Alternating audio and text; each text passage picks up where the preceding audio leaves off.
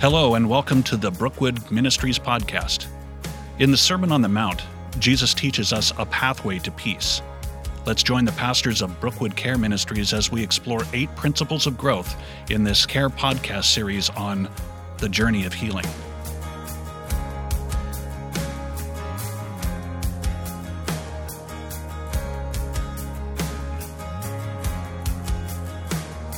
Hey everyone, welcome back to the Care Ministries podcast. My name is Josh Masters. I'm the Associate Care Pastor here at Brookwood Church, and I'm here with one other fine gentleman. Do you want to introduce yourself? Yes, I am Doug Wildman, and I am the Counseling and Marriage Pastor here. And of course, we would normally have Gene Beckner here, but he was unable to make it because sometimes in Care Ministries, things come up that we don't have control over. So we will miss Gene, but Katie is at the helm, and we love having Katie here. Since Gene's not here to say hi nice and loud, Katie, since you don't have a microphone. Hey, everybody. There we go. That was Katie. And we are in week 9. Come to the end. Yes, we've come to the end of our series on the journey of healing. The Journey of Healing has been a 9-part series that we've worked on, looking at the 8 principles that are used in Celebrate Recovery and the Landing to bring healing to people. And we've explored each one individually, and today we're going to talk about the last one. But before we do that, let's sort of recap a little bit. Here at Brookwood Church, we look at the 8 principles a little bit differently. We use them exactly as they're written, but we do categorize them a little bit differently. We put them into 4 categories. So we talk about the first 3 principles being about seeking God. And again, if you haven't heard those podcasts, you can go back and listen to them in the archive. But the first 3 are about seeking God. Yeah, and then we picked up on 4, 5, and 6 with being transformed by God. Right. Yep. And then once we're transformed by God, we look at principle 7, which we categorize by itself as experiencing intimacy with God. When we're at the landing, we talk about it being with relationship with God. And finally, for today, we're going into our last part of this series, which is all about serving God. Let me go ahead and read this to you. It says, "Yield myself to God to be used to bring this good news to others, both by my example and my words." That's step number 12. And it's based off of Matthew 5:10, which says, "Happy are those who are persecuted because they do what God requires. The kingdom of heaven belongs to them." Another way of looking at that is God blesses those who are persecuted for doing right, for the kingdom of heaven is theirs. Right, and that's the NLT. That's the NLT, right. So now you mentioned step 12, so let's just clarify that a little bit, is that at Celebrate Recovery, we use both the 8 principles that come out of the Beatitudes, which is a section of the Sermon on the Mount, but we also use the traditional 12 steps of healing that people hear about at a 12-step meeting. But they're tweaked a little bit to be more God-focused, more Christ-focused. Mm-hmm. So these 8 principles also coincide with the 12 steps. And if you're interested in how that works, you can go to our website, which is www.brookwoodchurch.org/celebrate-recovery, and you can see how those mesh up together. But again, today we're going to talk about yielding myself to God to be used to bring this good news to others by my example and by my word. And we call that serving God. Now, one concept that I always like to talk about, and this can be a little bit confusing or even controversial, is that you can't truly serve God until you learn to have intimacy with God. So last week we talked about having intimacy with God, experiencing relationship with God. Right. Now you can do things to serve a church or to serve a ministry or do things for God, but to truly be selfless in your service to God, you have to first have a relationship with Him, which is why I think this principle comes last. You can certainly get plugged in and start doing things and serving right from the beginning on your first day. But in order for it to be relational, you have to first have that intimacy with God. Has that been your experience, Doug? Oh, absolutely. Yeah. We there's a big difference between religion and faith, I guess, is what it kind of comes down to. You know, religion is all about, as I think we've said here before, us reaching up to God. Faith is God reaching down to mankind and womankind. And that was for Katie's sake. Yes. But a big part of that is that we surrender. We surrender. We've talked about that before. It's about no longer being in the driver's seat of our life. Right. And part of that is taking the experiences that God brings us through, and then God using that as a way to also then reach out to other people who are going through the same thing. We in the Care Ministries class, we emphasize 2 Corinthians 1:4, which says that he comforts us in our trials so that we can then turn around and comfort others when they are troubled. And we will be able to give them the same comfort that he has given to us. So a big part of that is allowing God to take control of our lives. And rather than me saying, God, we talked about this the last time, God, this is the way I want my life to go. This is the plan that I have. God says, really now? Is that right? A lot of times when I think back on my own experience, I think I never in a million years would have figured I would have been a counselor, much less a pastor. God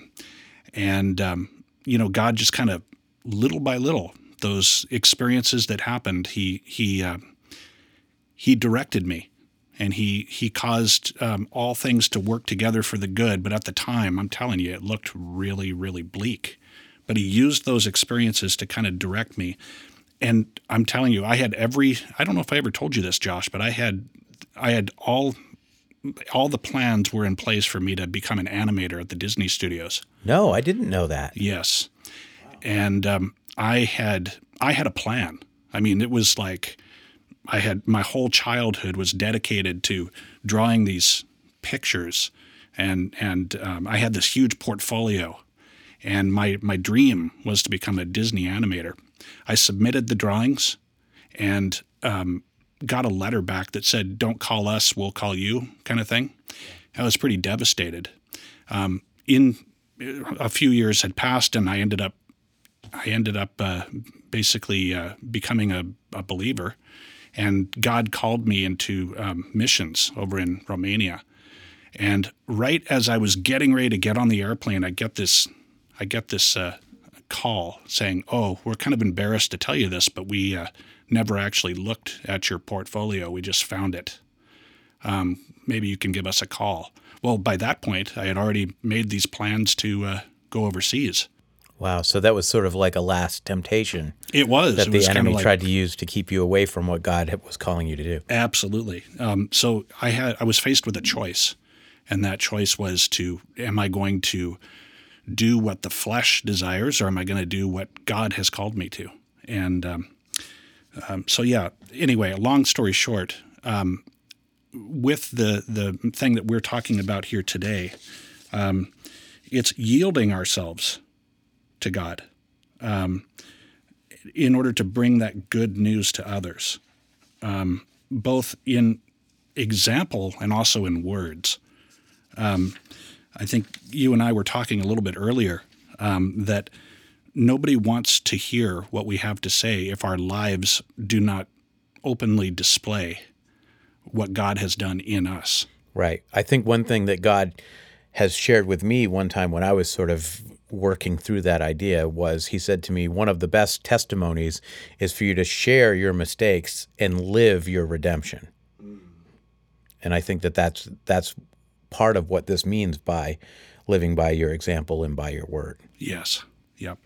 On the other hand, I've also seen another pitfall, and that is that people they think that if I just live a godly life, that somehow that's going to be enough for people to be able to see the truth about who Christ is.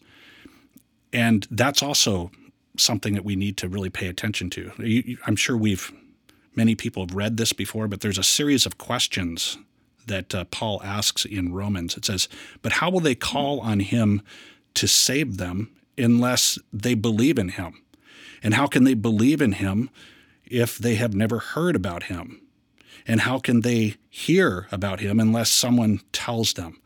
And how will anyone go and tell them without being sent?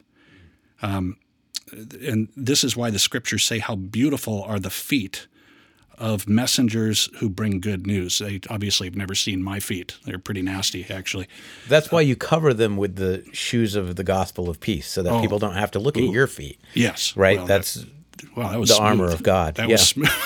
That was smooth, right? So yeah, we need both of. We have to speak the words. Tell people why is it that you have that hope within you. But we also, we're all a work in progress. Let's face it. But I think when we are yielded to God, it's hard to hide it. It's hard to hide that. I was curious, Josh, about the verse that was chosen for this. It's happy are those who are persecuted because they do what God requires. Isn't it interesting that the word persecuted is used when it comes to being yielded to God? Right. And it's also interesting that that word is used on the last principle, because so many people would think, oh, I've gone through the process of healing. I've gone through the process of letting God transform me. I'm getting connected with God. Now things should be easy. Oh, no, they're never easy. They're probably going to get harder situationally or circumstantially. When you do start truly serving God in a selfless way and you start yielding yourself to God, persecution is going to come. Struggles are going to come. Trials are going to come. So often we talk about the verse where Jesus said, in this world you will have trials. Yes. You will have tribulations. Yep. But, it's an important but take heart, because I've overcome the world. Yes. So we can bear those persecutions. We can bear those trials. But serving God is not easy. No. And anybody who sells you that Christianity is easy, they're selling you a bill of goods. Yeah. Because it's not easy, it's difficult, but it's worth it, because you can have inner joy, you can have inner peace, peace that the world can't offer. Yes. But the word yield is very interesting. One thing I've learned about this whole series that I've never noticed, I've been working with these Celebrate Recovery and Landing principles for years now, but one thing I've never noticed until we did these in-depth podcasts is how important each first word is. How specific each first word is. We talk about consciously choosing and openly examining, voluntarily submitting, evaluating my relationships, reserving time for God. And this one, yield, is just as important. And when you think of a yield sign, right, that means somebody else has the right of way, that you have to slow down for their movement. So when I visualize the idea of yielding to God to be used by him, like my visual that comes to mind is God has the right of way. I have the yield sign.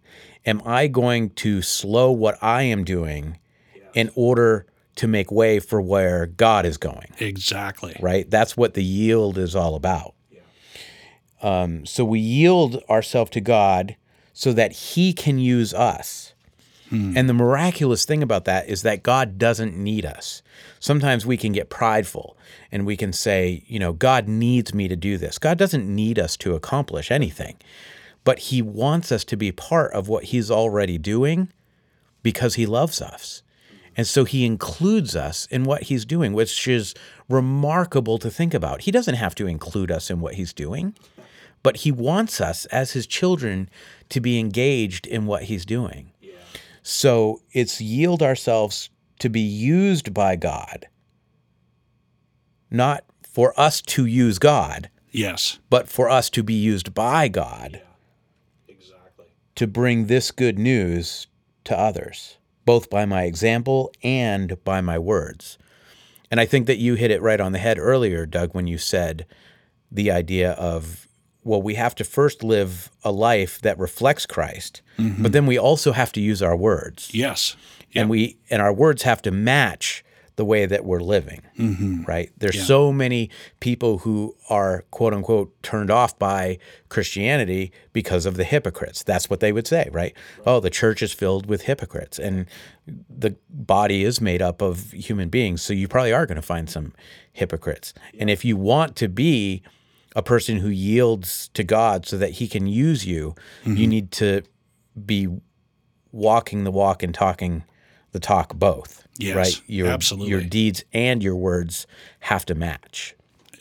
First of all, have you ever read the book by Henry Blackaby called Experiencing God?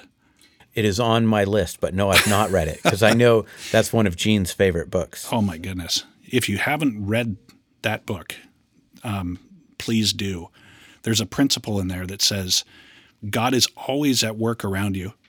So whenever you see God at work, consider that his open invitation to join him in the work that he is already doing. I was up in Endeavour, Saskatchewan. I was pastoring up there, little Mennonite church. And one day I walk into the church and there's this young woman sitting in the pew, and she was crying. I had never seen her in my life before. And I walked up and I said, can I talk to you? And she said, sure. And I asked her, well, why are you crying? And she said, well, I've been living with my boyfriend and I know that it's not right. She said, I've never stepped foot in a church in my life before, but I just know that this is not right. Well, I mean, that's clearly something only God can do. Right. And so, to bring conviction to a heart is something that no preacher can make happen. That's something only the Spirit can do. So I joined God in what he was doing, and she, amazingly, she came to Christ.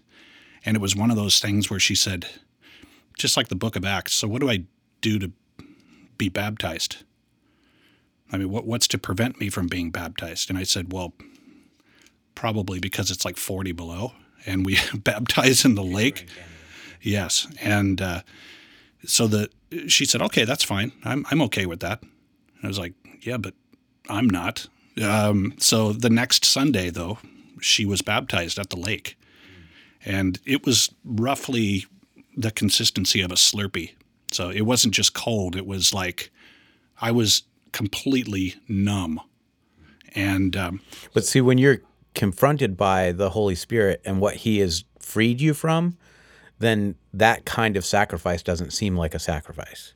Right. That's what she was experiencing. Exactly. At the end, we were all rejoicing. And as I reflected on that, I was like, I could not have planned this. It was all really about being sensitive to what God was already doing. And that's part of what we mean when we're talking about yielding to God.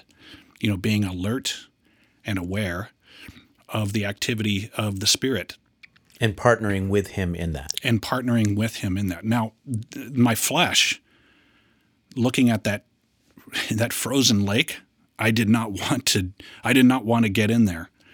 But because of the obvious demonstration of the Spirit at work, I joined him in that work. And it's not something that's unique to me. It's something that God is calling everybody to do. So you might ask yourself, what are some things that only God can do? 1 Corinthians chapter 12 talks about the church being one body, but that Christ is the head. So many times we try to be the head. But when Christ is the head and he is communicating to us through the Holy Spirit, then incredible things happen. Mm-hmm. But I think one thing that we do want to say is this idea of yielding to God comes with these other principles that we've already talked about, that you've learned to consciously choose to let God change your character defects, that you've allowed him to transform you, that you have spent intimate time getting to know him. That's how you start hearing his voice, so you know what you're yielding to. They all go together. And you'll find that if you use the 8 principles to heal something in your life, let's say that you have anxiety. I struggled with a great deal of anxiety and depression, and I used these 8 principles to have God heal me from a good portion of that. Once you've done that, well, what do? You say, oh, I've gone through the 8 principles, now what? well, chances are you're going to go back to the first one and realize that you're not God in some other area that God wants to help you overcome. Because he brings to mind the next thing that he wants to work with you on so that he can partner with you even with more purpose and accomplish more for his kingdom. And that's hard. It's hard to learn how to do that, and you can't really do it alone, which is why we're called to live in community with one another and learn from one another and disciple one another so that we can learn to hear from God. And that's what we do here at Brookwood Church. So as we go back to the verse that we were talking about earlier, the idea of happy are those who are persecuted because they do what God requires. Learning to do what God requires and learning to have peace and joy even in persecution takes time. And it's about progress, not perfection. And it's about doing it in community. So if you're engaged in the process, that's already victory. We're not talking about being perfect and always doing everything perfect. That's a good point. It's about being engaged in the process with God and seeing the victories that he puts before you, that you get to be a part of, which is miraculous. So this is going to be the last episode of the Journey of Healing series that we've been doing on the podcast. But make sure to tune in next week because we're going to start a brand new series. Do you want to tease that a little bit, Doug? Yeah, so it's called The Mystery of Marriage, and it's based off of that Ephesians 5 passage that talks about husbands love your wives as Christ loves the church, and wives respect your husbands as the church is called to respect Christ. It's a closer look at what mutual submission in marriage is all about. Right. That's going to be an excellent series. And we want to let you know if you're not married, this series is still for you because these are principles of relationship and principles that would be helpful for you to know before you get married. In fact, if people were to study this before they got married, it would probably lessen your workload a lot as the marriage and counseling pastor.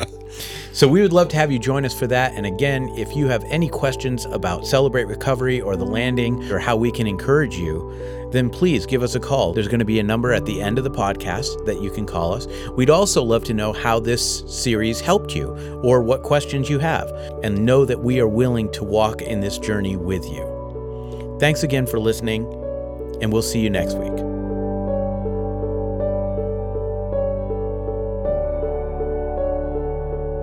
Thanks again for listening to the Care Ministries podcast from Brookwood Church. If you'd like more information about today's topic, or you need support, you can call us at 864-688-8355. You can also learn more about Care Ministries by visiting www.brookwoodchurch.org/care. And make sure to check out all of our upcoming events and support groups on our Facebook page, facebook.com/brookwoodcare. We'd love to be an encouragement to you as we walk together in a healing relationship with Christ. Until next time, God bless.